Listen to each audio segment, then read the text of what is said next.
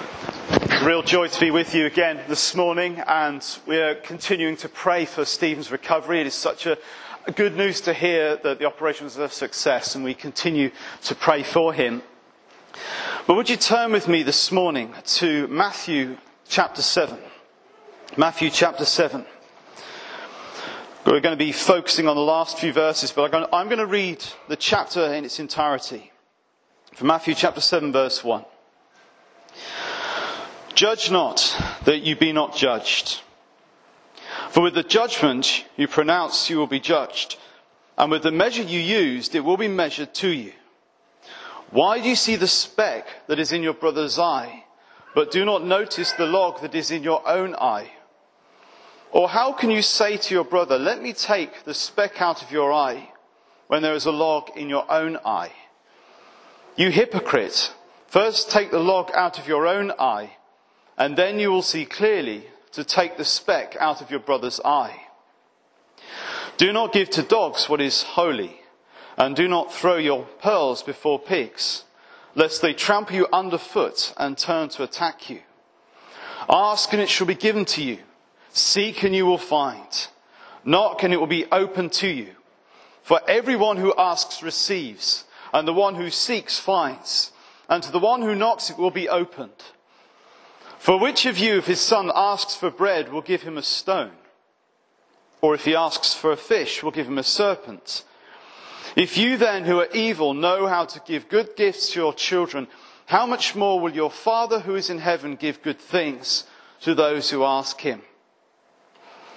So whatever you wish that others would do to you, do also to them. For this is the law and the prophets. Enter by the narrow gate, for the gate is wide and the way is easy that leads to destruction, and those who enter by it are many. For the gate is narrow and the way is hard that leads to life, and those who find it are few. Beware of false prophets who come to you in sheep's clothing, but inwardly are ravenous wolves. You will recognize them by their fruits. Are grapes gathered from thorn bushes or figs from thistles? So every healthy tree bears good fruit, but the diseased tree bears bad fruit. A healthy tree cannot bear bad fruit, nor can a diseased tree bear good fruit. Every tree that does not bear good fruit is cut down and thrown into the fire. Thus you will recognize them by their fruits. Not everyone who says to me, Lord, Lord, will enter the kingdom of heaven, but the one who does the will of my Father who is in heaven. On that day many will say to me, Lord, Lord, did we not prophesy in your name, and cast out demons in your name, and do many mighty works in your name? And then I'll declare to them, I never knew you. Depart from me, you workers of lawlessness. Everyone who hears these words of mine and does them will be like a wise man who built his house on the rock. And the rain fell and the floods came, and the winds blew and beat on that house. But it did not fall, because it had been founded on the rock. And everyone who hears these words of mine and does not do them will be like a foolish man who built his house on the sand. And the rain fell and the floods came, and the winds blew and beat against that house, and it fell, and great was the fall of it. Let us pray as we come to God's word. Heavenly Father, we do humble ourselves as we come to this word this morning. We pray by your Holy Spirit you'd speak into our hearts, you'd encourage us, and challenge us, and convict us, and build us up. Lord, we want to meet with you. We recognize these are difficult things to focus on, and yet our heart desires to be more like Christ and to please you and walk in obedience and live lives worthy of our calling. And so, Father, we do pray now as we come to look at this that you would speak to us through your word in Jesus' name. Amen. I'd like to begin with a question. What are you building your life on? What are you building your life on this morning? What do you rely on? What do you put your confidence in? How will you be able to stand firm when the storms of life hit? And we know that we're living in very unsettled times. We don't know what a year will bring anymore. But what we do know is that there'll be challenges in the world around us. There'll be challenges in the church, as there are already. We will meet challenges in the nation all around us. And there's so much happening, I think, all around us that we have absolutely no control over. It's just happening, and we find ourselves in the middle of this storm. But I want to encourage us this morning that there is something that we can do. And it is the Lord Jesus' closing words in the Sermon on the Mount. In verse 24, where he says, "Everyone then who hears these words of mine and does them will be like a wise man who built his house on the rock." And in these closing words of the Sermon on the Mount, Jesus says that the person who not only hears his teaching, but who also puts it into practice, is building their life on a foundation that cannot be shaken. Are you building your life this morning on a foundation that cannot be shaken?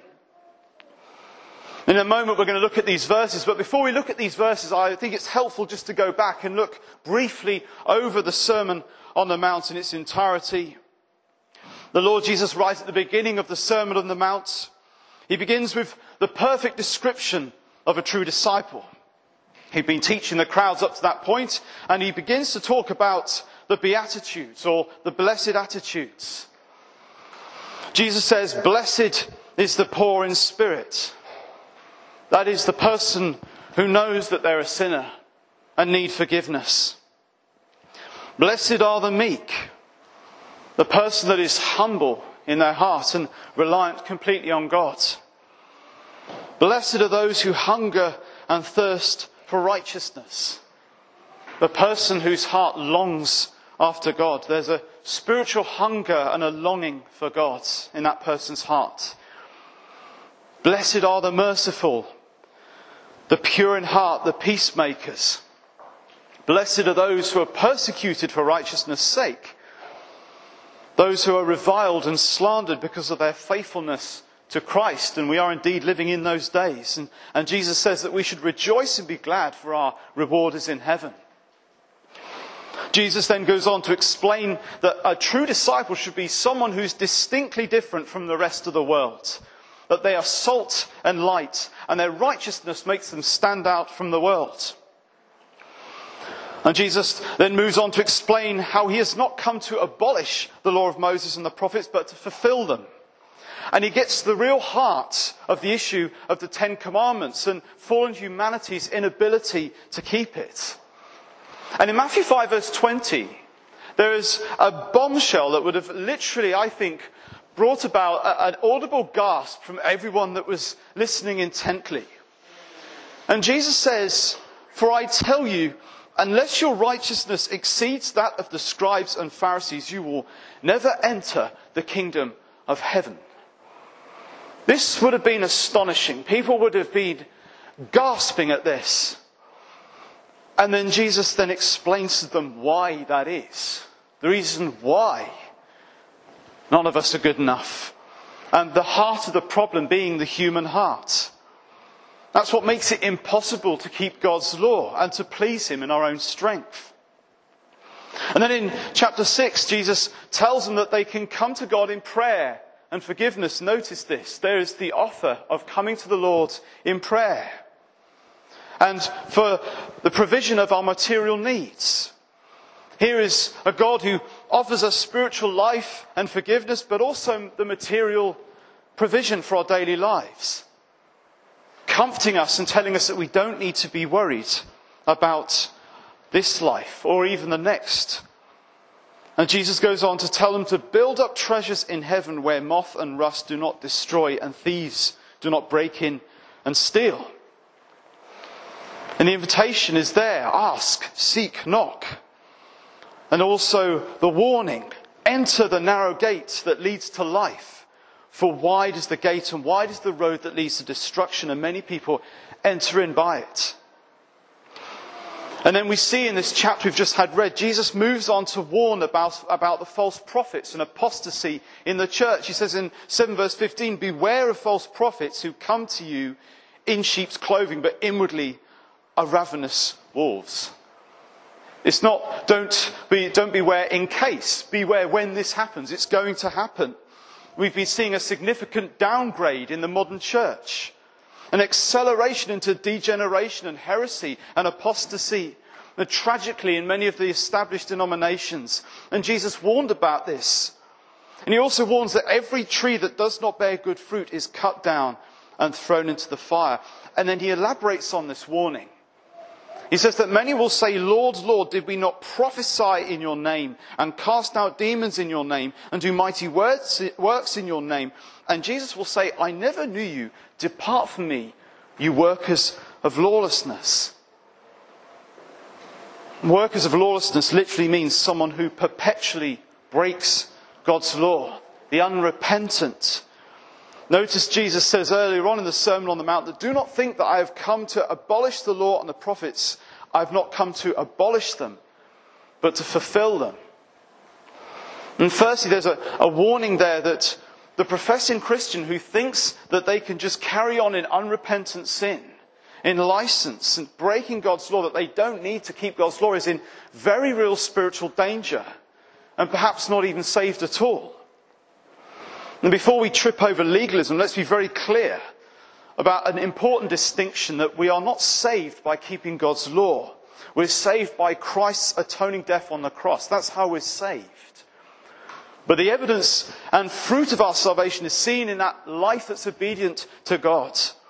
With the sanctifying help of the Holy Spirit, we're keeping the law of God as an act of obedience and worship, not to win our salvation. That is why Paul says to the Philippians, therefore, my beloved, as you've always obeyed, so now, not only as in my presence, but much more in my absence, work out your own salvation with fear and trembling.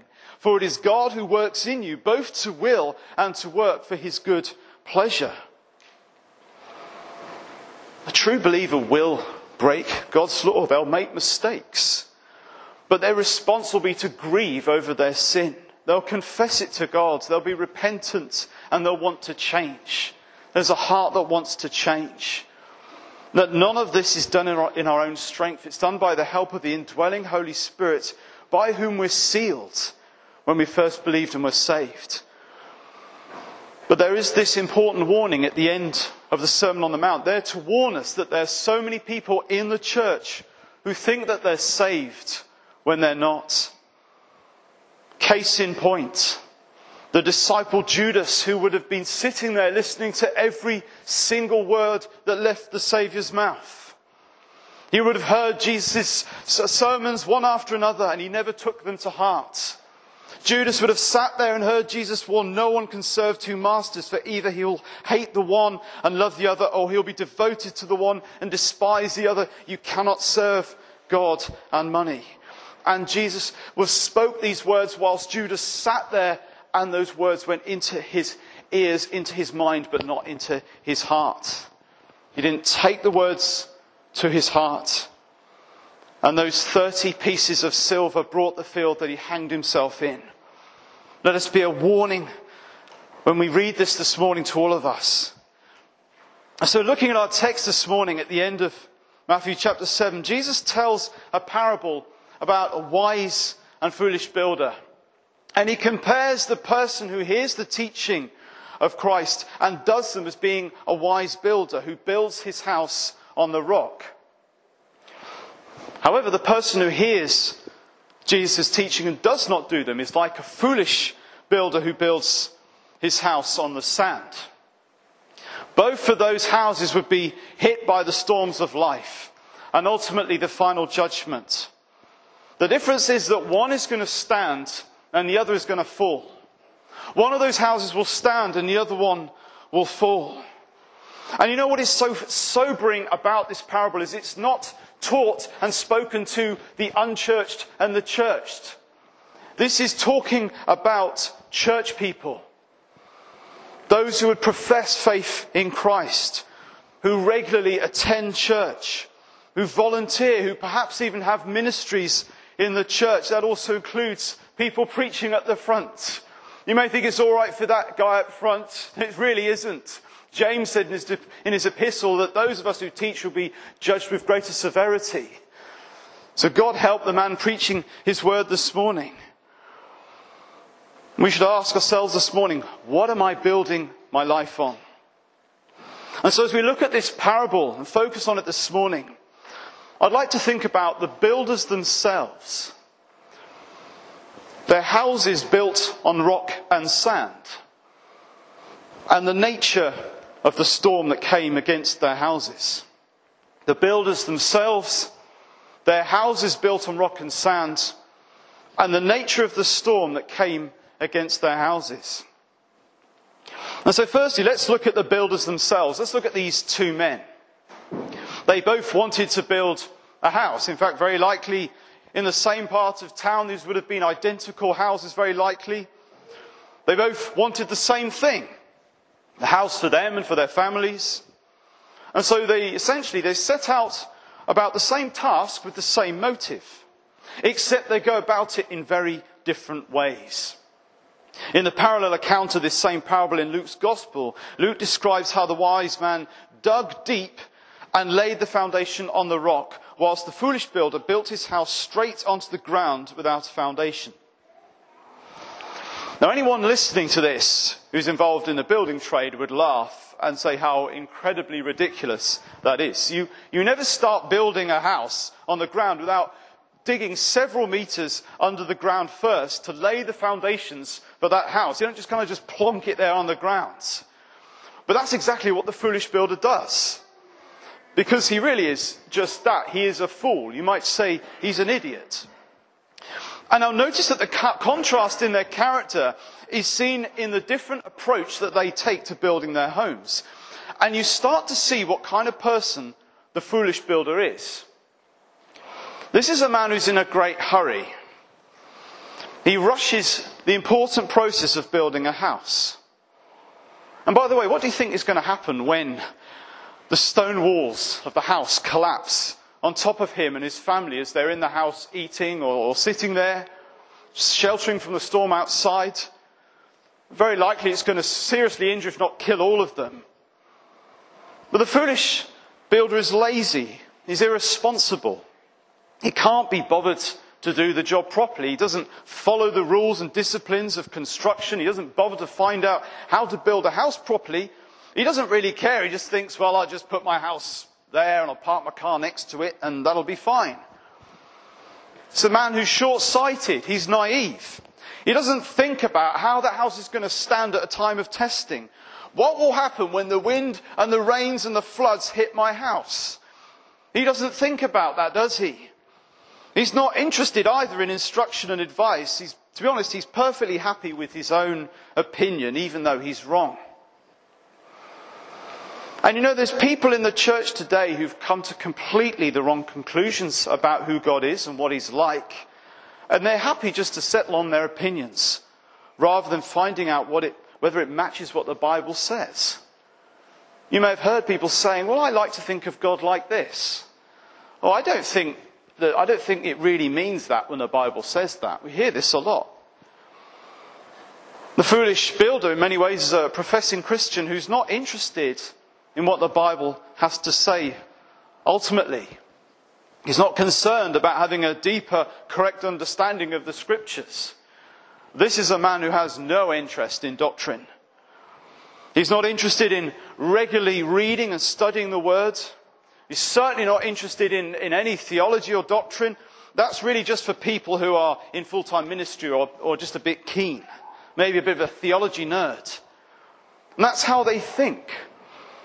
This is a person who doesn't see the importance of knowing their Bible well, understanding their doctrine, understanding the bigger biblical picture of God's plan of salvation. And just one example, I've seen this time and time again as a minister. And one practical example of this is the Christian who doesn't think that they need to have an understanding of suffering or a theology of suffering. So when that crisis comes, and very early on in the Christian life, you'll face a testing. And when that crisis comes, they're ill prepared for it, and their faith doesn't stand up to the testing, and it crumbles. And very often that person will be incensed with God and give up. The foolish builder is a person who wants all the benefits of Christianity, but without building their life on Christ. I wonder this morning, is your life built on the Lord Jesus Christ this morning? Do you have a faith that goes deep into the promises of God? Or is it a weak, shallow faith that will not stand in the day of testing? But in contrast to the foolish builder, we see the wise builder. This is a man who sets about the task of building a house diligently. He finds out what he needs to do and he does all the hard work. He digs deep into the rock, sweating and toiling away. Probably whilst the foolish builder's already built his house and he's just sat there having a cool drink. But he's digging into the rock. He's putting the effort in. He's chipping away at that rock day after day in the hot sun, knowing that it's going to be worth it one day. He's willing to take the time to do the job properly, and he applies himself fully to the task. And true Christian discipleship takes effort, but it's worth it. I'd also say as well that that's why we have the creeds and confessions. It's why we catechize our families. We want to build those deep foundations in the faith. But secondly, let's now look at what the two builders built their house on: rock and sand. Rock and sand. Now, during the hot summer months around the Sea of Galilee, the sand would have been baked by the hot sun. So it was hot on the surface, and it would have looked to most people as just being like hard, solid ground. Of course it wasn't, but it looked like it. Anyone with local knowledge, however, would know that when the autumn rains came and the rivers flooded down into the plain, this hard topsoil would soon turn into liquid and be washed away. That stony ground was very deceptive. And there's a form of Christianity that looks like Christianity, but isn't the real thing. You may have experienced it over the years. And there's a type of Christian that looks outwardly like a Christian, but their faith will not stand up to the ultimate judgment. And so as we look at the sand for a moment, as we've already seen with the foolish builder, he's hasty and superficial. He's not bothered about the disciplines of the Christian faith, but just builds his faith on the sifting sands of human emotion and their own opinions. Someone who's kind of building their faith, as it were, on the sand is someone who may have had some encounter with God at some point, experienced God in their life, but that's not enough. And I know several people who've had an encounter with God in a profound way, but it was just a temporary thing. They never followed it up, and their hearts were not transformed by the gospel. I remember one friend of mine who had gone to a big Christian youth festival, came back after having had a powerful encounter with God, got in the Church of England, he'd got confirmed, having been baptised as a child, but it only took a matter of months before he soon went to his own way of life and drifted back to how he was before, and to this day he's a long way away from the Lord. They built their house on the sand, and he built his house on the sand. There are professing Christians who've had some kind of encounter with God at some point, but the witness evaporated in no time. The glow wore off. They fell in the first storm that hit them. And so many people who profess Christianity don't actually have a relationship with the Christ of Christianity. To quote the American preacher Voddie Baucham, he says, the modern church is producing passionate people with empty heads who love the Jesus they don't know very well. How true is that today?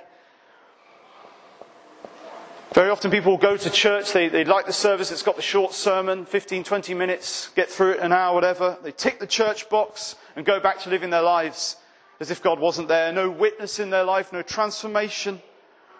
There's no desire to have a deep relationship with God, to grow in their faith and to know Him deeper.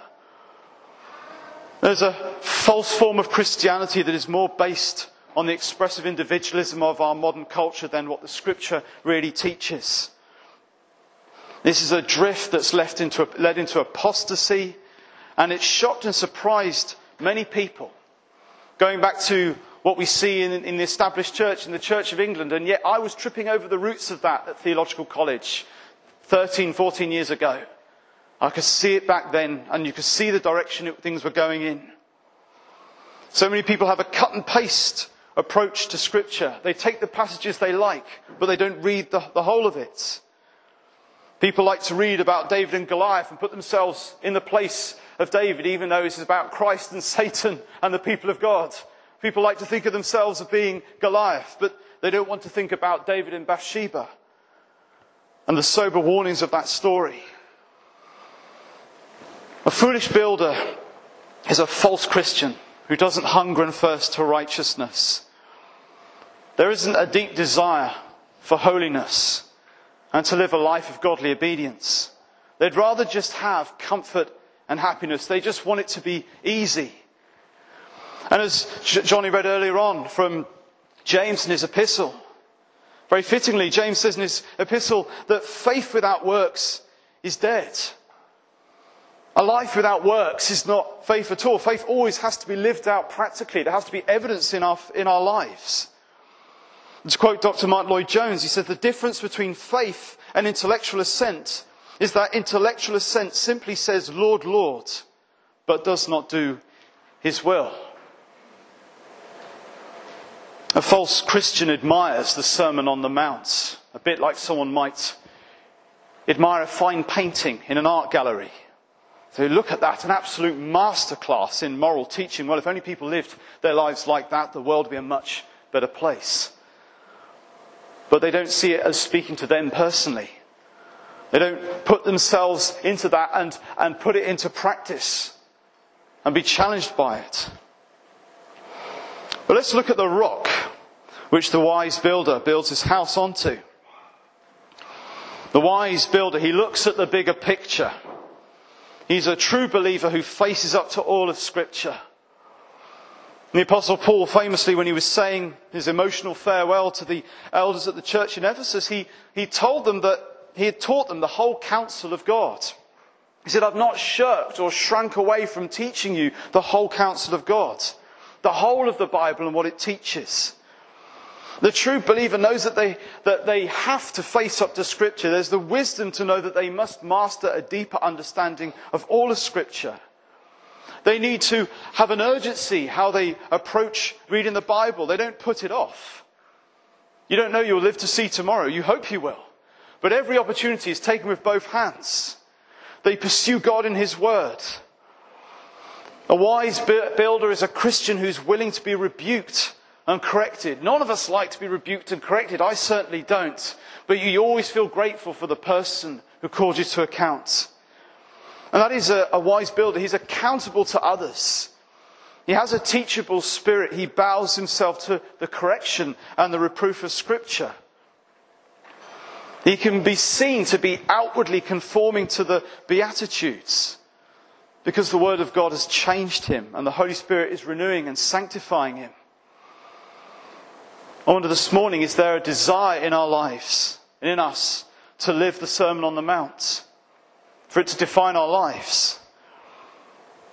Does it define us? Does it make us want to change our lives? And for these teachings to define our character and behaviour? A true Christian desires and prays for holiness. They long to be transformed and be more like Christ. Do you find yourself praying, Lord, please make me more like your Son? Do you find yourself, as I often do, to be honest, just thinking about things and the way I might have behaved or some attitudes and just being grieved by them and being saddened by them? We're not perfect, but we want to be perfect. We want to be more like Christ. It's not just to be relieved of our guilt and to have assurance of eternal life, but it's the love of Jesus changing us and wanting to know Him more deeply. And do you love the Lord Jesus Christ this morning? Do you love Him more than anything or anyone else? And last of all, let's look at the wind and the rain and the floods that beat on those two houses with very different outcomes. And we see the Lord Jesus time and again warning in the Gospels that there are going to be two kinds of testing that will come to every believer and every false believer. They will both face these testings. The first is the storms of life, and the second is the final judgment. Every single one of us will face the storms of this life and the final judgment. Let's firstly look at the storms of this life as we see in this parable of the two builders. Firstly, there's the rain. We see the rain. In many ways, the rain can represent the trials that come to all of us in our life. Illness, loss, disappointment, shattered dreams. We've all been through it at various points. We all will continue to. It's life. We get used to saying, well, that's life. It's the trial that we go through that we have absolutely no control over. But you know, people can be crushed under the rain. Professing Christians can be crushed under the rain. I've seen people, they lose their job or the relationship breaks down or whatever it is, and that's it, they're done. They're done with God. They were crushed under the rain. Their marriage broke down, whatever it was, the sand gives way and that's it, bam, the house comes down. All it took was some rain. All it took was their circumstance to get a bit bad. And that was it, done. You may have seen people like this. The rain comes, bam, that's it, that's the end of it. That's the end, they walk away. They're done with God. That person had no faith to begin with. They had no foundation. They were not holding on to the promises of God. They weren't saying, yeah, well, God is worth it, Christ is worth it. Whatever I face in this life, it doesn't matter. I have a hope that doesn't disappoint. I have this Holy Spirit living in me. I will never give up on God because the Holy Spirit has got a hold of my heart and I will never let go and He'll never let go of me. But the rain comes and it takes them out. Life got tough and their faith collapsed. Then there's the floods, worldliness, the sin and the temptation of the world around us. God help us, we're absolutely flooded and saturated by the lust of the flesh and the lust of the eyes and the pride of life. It's all around us today, worse than ever. The sins and temptation of this life, they're like a flood that's just trying to leak into our houses through any gap or opening. Through our desires, what we think about, what we watch, what we look at, what we read, what we listen to. There's the power even in secular music and secular films. It leads the emotions towards the flesh, and many of the programs that are on our televisions are full of all kinds of things that we shouldn't be looking at. That is looking to flood into our homes. There's a flood tide of worldliness trying to break into our house, wanting to get in, to flood our hearts and our minds with godlessness and sinful desires that lead to a capitulation to the flesh. And many people fall into temptation because they love the world and the flesh more than Christ. And the flood of the temptation came in and they gave into it. Just like Lot's wife looking back longingly over Sodom and Gomorrah. Her heart still belonged to that wicked city. You know, I've seen many Christian men making a shipwreck of their faith. I was just thinking of a good friend of mine who led a house group when I went off to ministry, and I handed the leadership of this house group over to my friend. He's since had an affair for many years, wandered away. It's tragic, but it happens. The worldly temptation comes. Unless we love the Lord and we love His word, we want to obey Him and have the wisdom to understand that sin can get in and compromise us and bring us into bondage. It's a trap. And the word of God tells us to flee temptation, but also reminds us, and this is important for us to remember, Hebrews tells us that we have a high priest, Jesus Christ, who was tempted in every way and is able to sympathize with us in our weakness. Yes, we will face temptations, and some people have been hit by the temptations and it's destroyed their walk with God, and yet God will protect us from it if we look to Him. And lastly, there's the wind, the attacks of the enemy. The Apostle Paul warns in Ephesians 6 verse 12, we do not wrestle against flesh and blood, but against spiritual forces of evil in the heavenly places. The devil will make violent attacks on us to try and make the house come crashing down. He'll throw doubts at us. He'll say to you, do you call yourself a Christian? Look what you just did. You're not a true Christian. God won't accept you now. He is an accuser of the brethren.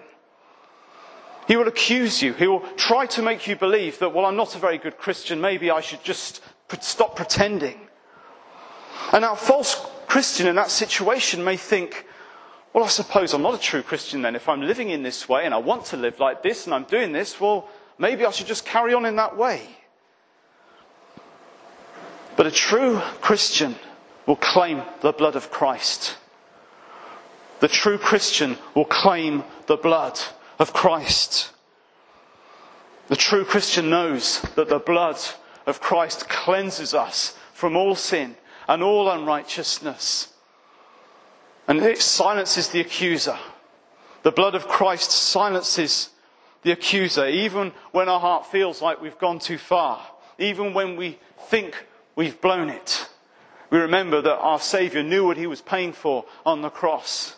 He shed his blood for us even at our worst, even at our most awful, even at our most lousy situation where we find ourselves thinking, how could I stoop so low? Not low enough for the Saviour. He shed his blood and died for you and I. There is no sin that he cannot forgive. There is forgiveness in Christ. The blood brings forgiveness. 1 John 3 verse 24. Whenever our heart condemns us, God is greater than our heart and he knows everything. The blood of Christ shed on the cross for your sin answers the devil's attacks. When he accuses us, we can stand our ground and say, Christ bled and died for my sin. He bled and died for my sin. He died in my place. And through faith in his atoning sacrifice for my sin, I've been declared righteous before God. I am forgiven. I am redeemed. Satan has no answer to that because he was defeated at the cross. We'll all have to face trials, temptations and spiritual attack. But praise God that he's provided us with the means to face all of them. And he's with us in the storm. Last of all, there's the final judgment. That this life is not all that there is. One day we'll stand before God at the final judgment. Jesus says, many will say to me on that day. There will be many professing Christians that say on that day, but we did this, we did that. There'll be a day of reckoning. We'll all have to stand before the judgment seat of Christ. We read about it everywhere in Scripture, and Jesus warns us time and again. In the book of Revelation, it also tells us that the books will be open and everyone will be judged. The whole Bible is ultimately concerned about whether we will stand or fall on the final day of judgment. To quote J.C. Ryle, he says, a religion that costs us nothing and consists in nothing but hearing sermons will always prove at last to be a useless thing. What about us this morning? What are we building our lives on? Are we confident in Christ that we will stand on that final day? Are we living holy and walking in obedience with God? I close with something I heard Joel Beakey saying at a conference recently online. He said, why would anyone live their life as if they're not in the light of the final judgment? Why would they spend more time preparing for a 2-week vacation than they would for eternity? You have one life and one soul to lose or to gain. To be faithful, be in Christ and walk closely to him. Let us close in prayer.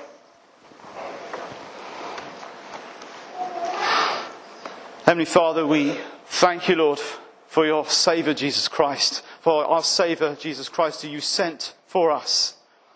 Your Son who died on the cross for us that we could be redeemed and that we could walk faithfully with you and to be known and loved by you. And Father, I pray for us this morning that there would be that urgency in all of our lives, myself included, that we would live in the light of eternity. But Father, I pray that we'd have the assurance and the comfort of our faith. That we would know whatever storms, whatever rain, whatever floods, whatever wind comes at us, that we are safe in you, in Christ. So Father, I pray for us today that you would protect us and keep us close to your Son throughout our week and throughout our lives. That we would not fall away, but that we would walk faithfully and persevere in Christ, in Jesus' name. Amen.